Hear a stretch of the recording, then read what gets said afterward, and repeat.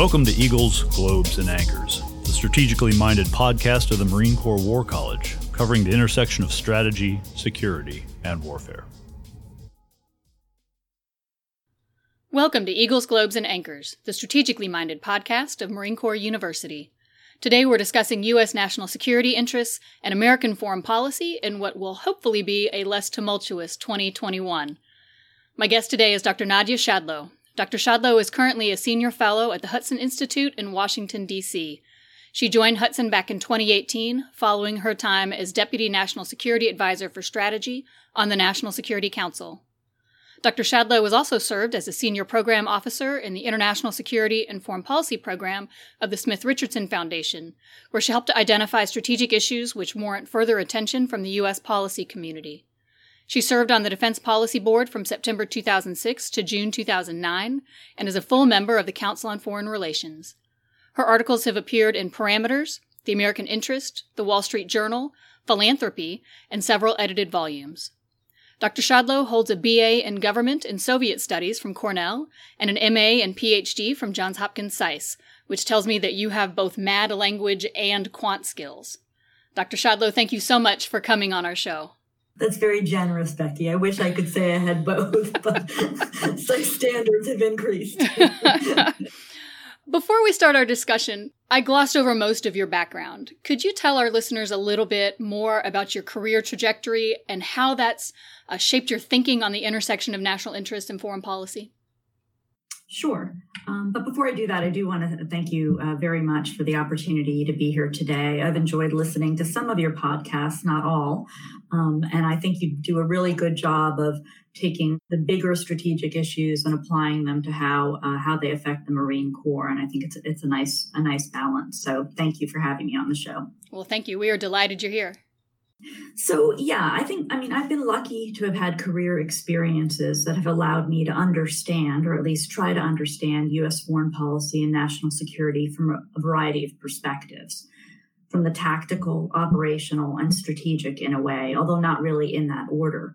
So as a grad student, I tried to understand some of the theoretical underpinnings, power in the world, realism, the U.S. role in the world, the nature of order, concepts like unipolarity and multipolarity, frameworks for thinking about the world, or theories, but not in a rigid sense. And grad school is useful for that.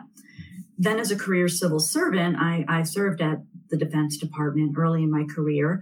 I saw more of the tactical and the operational, which my experiences there gave me insight into the understanding of cultures, military culture, but also bureaucratic cultures, something that I'm sure your listeners are accustomed to. And this helps to understand the challenges of implementation, which is critical, right? So you have the theoretical, but in order to implement it and to make things happen, you really have to understand bureaucracies, cultures, organizations, sort of the tactical give and take of the day-to-day world, not to mention the interagency, which has its own culture, if you can say that. So that actual on-the-ground experience was really important. Although having said that, it's not the same as, a Marine's actual on-the-ground operational experience. But, serving in the Pentagon gives you some sense of the tactical. Then I went back to the strategic. I worked for many years for a foundation that supported research and analysis. So for some of your listeners, they're probably aware of the think tank world, the Brookings, the Hudson Institutes, CSIS, Center for Strategic and International Studies. All of these are think tanks and institutions which need funding from outside sources. Some of that funding is from foundations.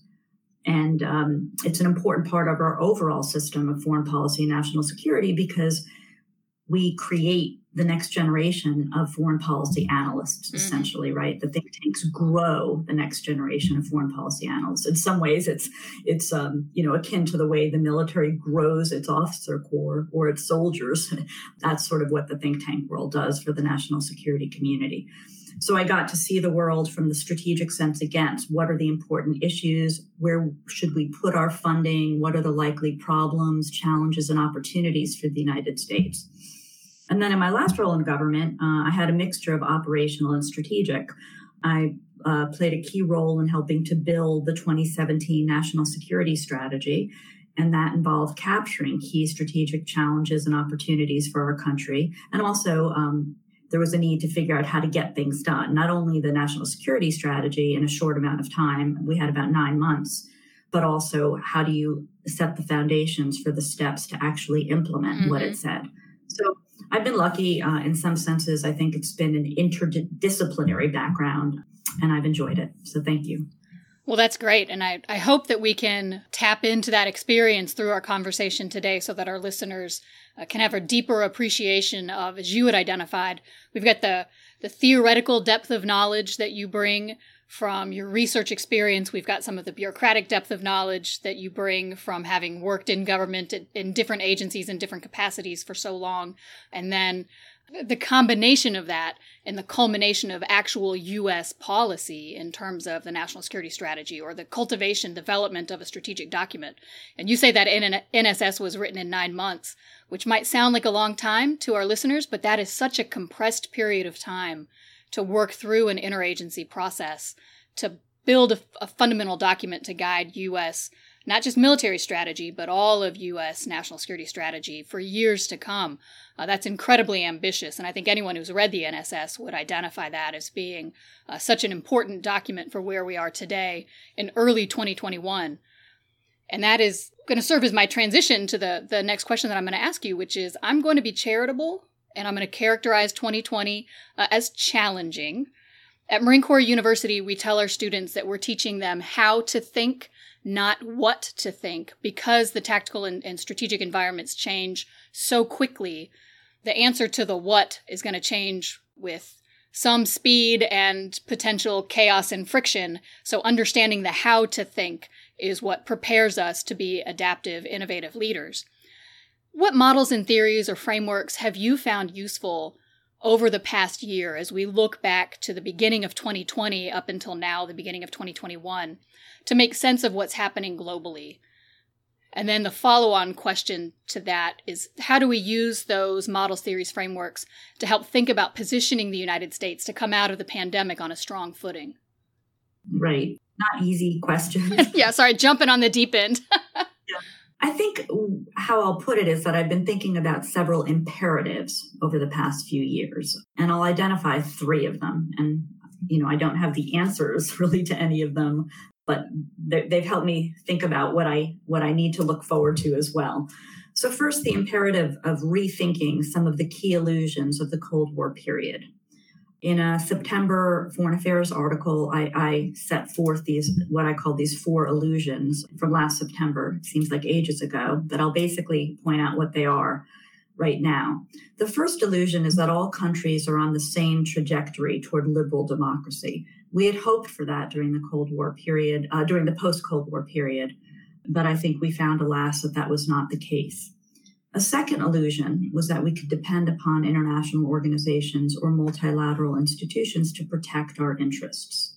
And that was related to the first, that if everyone is converging toward the same end, then these institutions can, in fact, be quite helpful. But what we found was that they were actually also areas of competition. A third illusion was that we would remain uncontested militarily, that we could get to where we wanted to go when we wanted to go, safely and quickly, that it was on our terms.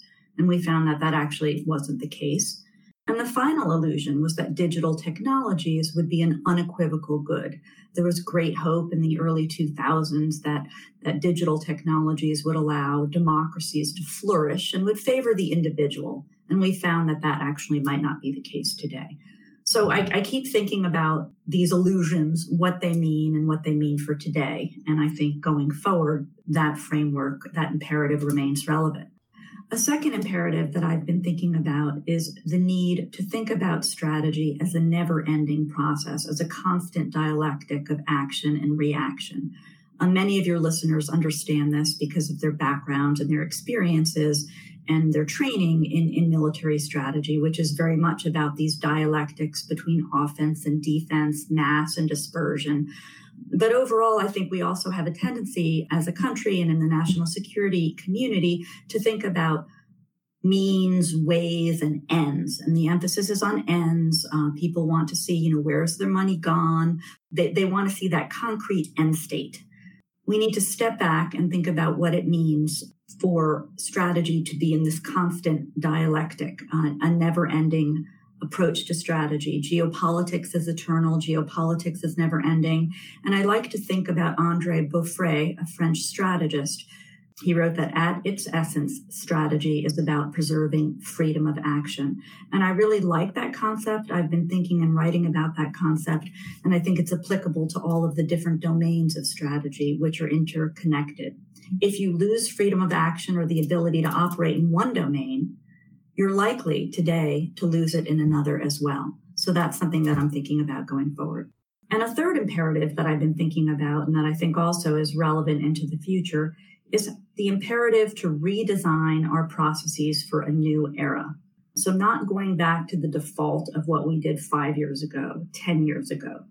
We have to do better. We have to evaluate the processes we have in place and ensure that they actually produce outcomes. What makes us think, for example, that after years of reform efforts in a particular institution, multilateral or even domestic, that this institution will do better if it actually has failed numerous times in the past and hasn't instituted any of the changes that, a particular lessons learned study said that it should do. I was thinking about an analogy in the military. I mean, the military tries not to put up with years of failure before finding a new way, right? You can't do that. I mean, lives are at stake. Mm-hmm. So certainly our military is an imperfect institution, but I think it does better to try to reform more quickly in certain areas because of what's at stake. But at the national or international level, it's different. It could be decades of failure and money is still poured into institutions. Processes are still sort of adhered to. So I think it's critical that we really focus more on outcomes going forward. And, related to that, whole of government. Is this a process? What is it? It's one of the most overused terms in Washington, but it's not producing outcomes that we want quickly, effectively, often, right? So we need to rethink these processes. It's interesting. I don't remember who wrote this, and it was a number of years ago that I read it, but it was a critique of U.S. foreign policy that indicated that part of America's frustration, specifically in the Middle East, was that the United States is focused on success and mission accomplishment. And when do we identify that we have succeeded and won a war? And the pushback for this particular author, and I apologize that I don't remember their name, but their perspective was it's not about winning, it's not about success, it's about effectively managing conflict for decades. That it's an overly optimistic assumption that we will win in certain conflict environments, or that success is a viable policy outcome given some of these intractable or enduring conflicts that we see across the globe. That successfully managing with an idea of mitigating a conflict or minimizing casualties or minimizing adverse consequences to U.S. national interest is the best outcome that we could hope for. And we do ourselves a disservice by overemphasizing success or accomplishment. I hear that in what you are talking about on this second imperative, that there's not a concrete endpoint to a strategy, that we can understand thinking in terms of ends because you have to for planning purposes and for budgeting purposes and for program assessment purposes, but it's just not realistic. That is a theoretical construct, not a realistic construct. Am I over-interpreting what you're saying? No, I think your interpretation is balanced, I think, because it is a bit of balance. But at the level of grand strategy, there are always going to be these competitions that are going to unfold and continue at the political, military, and economic levels and the technological. So the idea that we can just sort of wrap up something and say, great, we've done it, I think does us a disservice, right? We need to think about the next phase of the competition. So more in an ongoing way. And it's not so much really even necessarily our military communities or our intelligence communities. I think that's very relevant actually for the non-military and the non-intelligence communities to begin to think this way, for the State Department, for our development community, for, the non-national security agencies. And how would this type of framework change the way that they see their problem sets or approach the opportunities in front of them? That's sort of what would interest me about it. Yeah, I think that makes good sense. And as we lay that on top of what we're looking at with a new year in 2021, are you identifying significantly different interests that the United States should be pursuing in light of these four imperatives that you've laid out? Or is it simply that we need to adjust how we are going about securing these national interests? Yeah, no, I think that's a great question. No, I think essentially America's interests remain the same and enduring. And every president really wants to protect the homeland, improve and grow American prosperity, preserve peace through strength, and advance American values. So I set out the four pillars in the 2017 National Security Strategy, which were those. But what president doesn't want to do those things, right? Right. But the difference is in how, right? And that's where politics come in. That's where change of administrations come in, right? Which is natural in a democracy. You're going to have a diversity of ideas about how to best accomplish those four main national interests. How do you grow an economy? Do you reduce regulations and reduce taxes, or do you increase taxes? How do you preserve peace through strength? What kind of military forces do you need? What kind of force structure do you need? How do you create favorable regional balances of power? So that's where the different ideas come in all of these areas. And I think, we will see a different set of ideas going forward. I think the Trump administration came in and had a different set of ideas in all of those areas.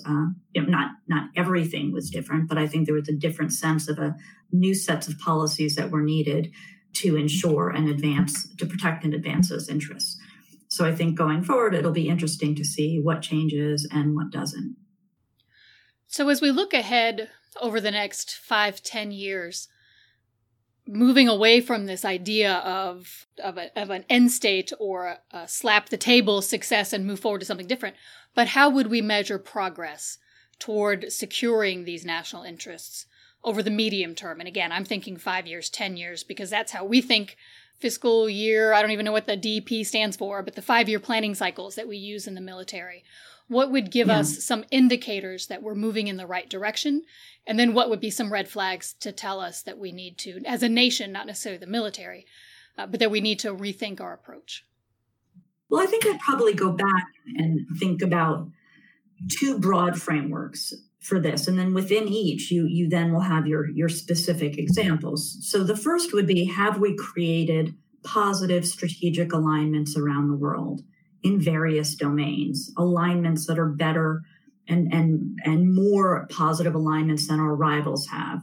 And can we sustain these alignments, and how? So alignments in the political domain. Have we strengthened alliances and partners, grown new partnerships? Alignments in the economic domain. More countries want to work with us, trade with us, create compatibility, create standards that favor us. Alignments in the military domain. Are we working with new partners, doing better at those partnerships? That's what I mean by alignments. And there's an interesting strategist named Harold Rood, R-O-O-D, who wrote about this a while ago, actually. And second, I would probably go back to Andre Beaufret and ask the question of, do we have the freedom of action we need in those areas that I identified? Do we have the freedom of action militarily to go where we need to go, when we need to go? Can we surge what we need to, when we need to, right? And that goes to a lot of the reshoring issues we're talking about. It's all interwoven. Do we have the freedom of action that we need to rely on allies and partners when we need them there to work with us? So I think thinking about those two broad frameworks is helpful in evaluating outcomes and evaluating, where we are. And then each of those actually offers a set of specifics underneath them. So, but I think these are broad enough frameworks for your listeners to think, oh, how does that apply to, the problem sets that I'm looking at in the world? No, I think that's right. So I'm going to shift focus slightly, and I'm going to ask you what keeps you up at night. What should our listeners be thinking about, our students here at the university? What should we be thinking about that maybe we aren't? Well, besides tossing and turning about everything that I failed to get done on a particular day, which is you and me both. I wake up the next day, fail to get things done, and toss and turn. Besides that, on a more serious note, On a domestic level, like so many others, I really am worried. It's definitely not a new insight or a new worry, but I am worried about the divisions in this country, about families and friends that have been driven apart, in a real way, often in a bitter way, by partisanship and partisan viewpoints. And so I'm worried about that. I'm worried about how little actual information and facts are often brought to bear and discussed, because it's often arguments at the most superficial level with sort of stock phrases that no one asks the second and third order deeper questions about. So it's a failure to see another person's point of view. And it's hard to find a solution to that, because the media absolutely feeds into that, right? It's so selective in what it reports, and it reports with such bias on one side or the other that you're rarely seeing the rationale for these different points of view. Everyone caricatures the other side. And I think it's very destructive. And I'm not sure how we're going to get out of that mode. So I am worried about that. And I'm worried, related to that, some of the persistent weaknesses we have domestically in terms of our school system and some of the foundations of kind of what will help bring this country together and create more of a community. Internationally, I'm worried about some of the points we've talked about a bit in the podcast about great power competition, but specifically sort of the geotechnical or geotechnology shifts underway, about how technologies will have and are having a profound effect on the nature of our political systems, the nature of strategy and military force, our culture, even our biology, right? Technology is really impacting geopolitics in all of these domains. And I don't think we have the answers yet. I'm not sure we will have an answer, right? Back to my prior point about that it's always an evolution. But I think it's complicated, and these issues are very complicated, and trying to understand them better actually presents a good set of resolutions for all of us in 2021. At least that's one of mine. So.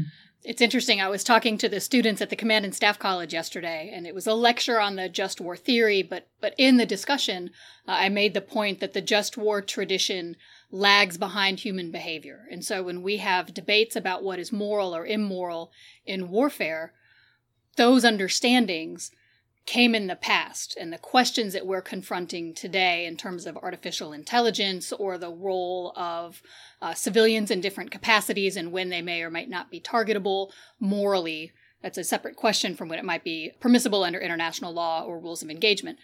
But there's a lag between when we confront these challenges as people and as a nation, and when our collective understanding and norms and sense of right and wrong and best practice catches up.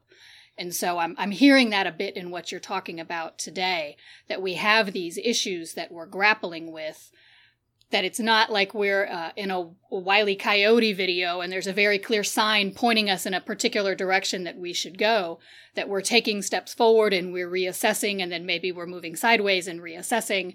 And all of this feeds into a collective kind of meta discussion of what is best for the nation.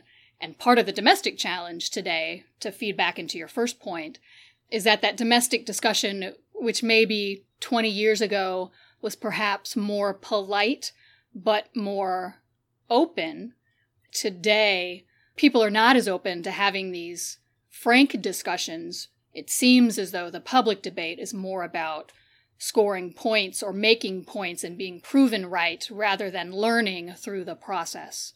Is that a fair characterization? Yeah, I'm not so sure, partly. I do wonder sometimes. In the past, there were, the 1960s, 70s, there were periods in this country of great dissension. Sure. But I think the social media platforms weren't there. So you saw them, you saw them in fundamentally different ways, right? So there were real disagreements, but they were being played out in different ways and not as on this open sort of Twitter stage where there are immediate responses, also where people don't even have or don't even seek opportunities to think before they tweet, right? They just, it's so emotional. So I think it's playing out in a different way, which is affecting the actual foundations of the problem as well, right? It feeds on itself as well. Mm. And, to your point though, there are different fields of thinking, like the ethics of artificial intelligence didn't exist, years and years ago, at least not to the degree today, where you actually even have, I think, degree programs now at schools, or minors or majors in the topic. So they're entirely new topics, which is good because it's forcing us. It's one way toward changing and figuring out if what we have in place are the right sets of processes and institutions to work on these problem sets. Right. Yeah. And to get back to your point that what we want to do is maintain decision space or maintain flexibility, the more we can think ahead of issues and problems, particularly on these areas where we don't have great historical depth on a particular subject like AI or deep fakes, for one that's come up in the past couple of years, the more we can think out ahead of it, and the more that our technology can allow us to think out ahead of it, then that gives us flexibility relative to our adversaries, right? And to the extent that our adversaries are the ones who can think out ahead and their technology can push them and allow them to pull those threads and think out ahead, then that gives them that flexibility at our expense, right?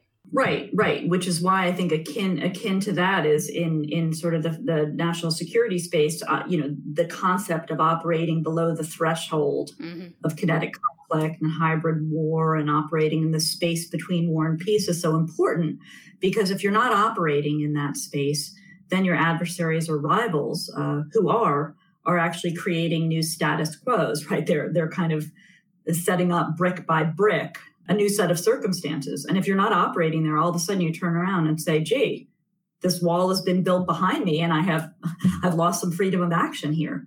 Right. So that's why it's so important. Yeah. And that's why I think, there's been sometimes a debate, does hybrid war have value? Do these concepts have value? And I absolutely think they do, even though we might not agree on the terms. Mm-hmm. Well, certainly if you are stuck in a reactive mode, you have less flexibility than the individual who is able to show initiative. Right. Exactly. And set the conditions for the reaction. Yeah. So we are very grateful that you came to us virtually recently and spoke to the entire MCU student body and population. That was an hour plus discussion, and so we're not going to recap it in its entirety here in this podcast. But can you give our listeners just the highlights or what you think were the critical take-homes? Sure. I mean, I think I actually talked about a lot of the same points in what we've discussed this afternoon, essentially thinking about strategy in a different way. I spoke about the process of building the NSS, and I find that probably the only audience that's interested in process is kind of the DoD, national security or foreign policy community. They care about process. Most outsiders don't care about process in terms of the NSS, because it's our community and our group of professionals here. So I spoke about that a little bit because it was done in such a short amount of time, and I think the key to that was having autonomy and authority over the process to drive it. Another key element was having essentially an interagency agreement that it was important to get it done as well. So I had the support of the Defense Department. We had a collaborative relationship with most of the other departments as well, which was helpful. So you didn't have institutional actors seeking to block things or create problems. I think also, the importance of understanding that I took a coalition building approach, kind of a leadership by coalition building, so that you're creating pockets of people around the bureaucracy who are supportive, who want to contribute. You're seeking their contributions, so that in a sense, it was an open process. But it didn't actually have leaks, which is pretty significant because the past 4 years there were an awful lot of leaks. And I think the fact is people felt that they had buy-in and were able to contribute to the process and were being heard. That doesn't mean that they were happy with every decision that was made, but it means that they felt that they got a fair hearing. And I think that's a fair characterization. So those are some of the issues that I talked about in my formal remarks. That's great. Thank you for that recap. And then our last question, same question we ask all of our guests. What are you reading right now that our listeners should know about? Well, I'm reading, I'm reading a couple of different things. I guess maybe that's why I'm tossing and turning, because I'm not completing anything. But I generally have found later in life that I read a few books simultaneously, depending on the mood that you're in. I'm reading a biography of Margaret Thatcher by Charles Moore, which is wonderful. But since it's 900 pages long, in order to make myself feel like I'm actually making progress on something, I have a couple of other shorter books underway. But the point about a biography is that I've decided this year I want to read more biographies. It's just a good way to learn history, good biographies. It's a great way to learn history. It's a great way to really understand the struggles of leadership, of tough decisions that political leaders need to undertake or need to make. And that helps us have some empathy, right, which we need overall more of in our day-to-day world. So I'm going to line up a few biographies once I finish this 900-page one, although that's just volume 1. So come back to me Oh, my next goodness. year. I don't think my entire life would fill one 900-page volume. I definitely wouldn't. But I've also picked up Michael Oslin's book, Asia's New Geopolitics, which is a great book of shorter essays that he's written over the years. He's a great analyst of the Indo-Pacific region, and it's a great way to do a deep dive into some of the particular themes related to that region. And I'm also reading Ike Freeman's book, One Belt, One Road. Mm-hmm. And that's a much more in-depth look at what China really means by One Belt, One Road, known as OBOR. Dr. Shadlow, thank you so much for coming on the show. To keep up with the good work of Marine Corps University, follow us on social media at Marine Corps U. Special thanks to our intrepid producer, Jen Patja Howell. I'm your host, Becky Johnson. Thank you for listening to Eagles, Globes, and Anchors, the strategically minded, innovative podcast of Marine Corps University. This concludes the EGA podcast. Thank you for joining us. The views expressed in this podcast reflect those of the speakers and do not necessarily reflect the views, policies, or positions of the United States Marine Corps or the Department of Defense. You can follow the Marine Corps War College on Twitter, Instagram, and Facebook at McWar College. And as always, our podcast music is Stuck in Traffic by Ribeiro. Have a great day.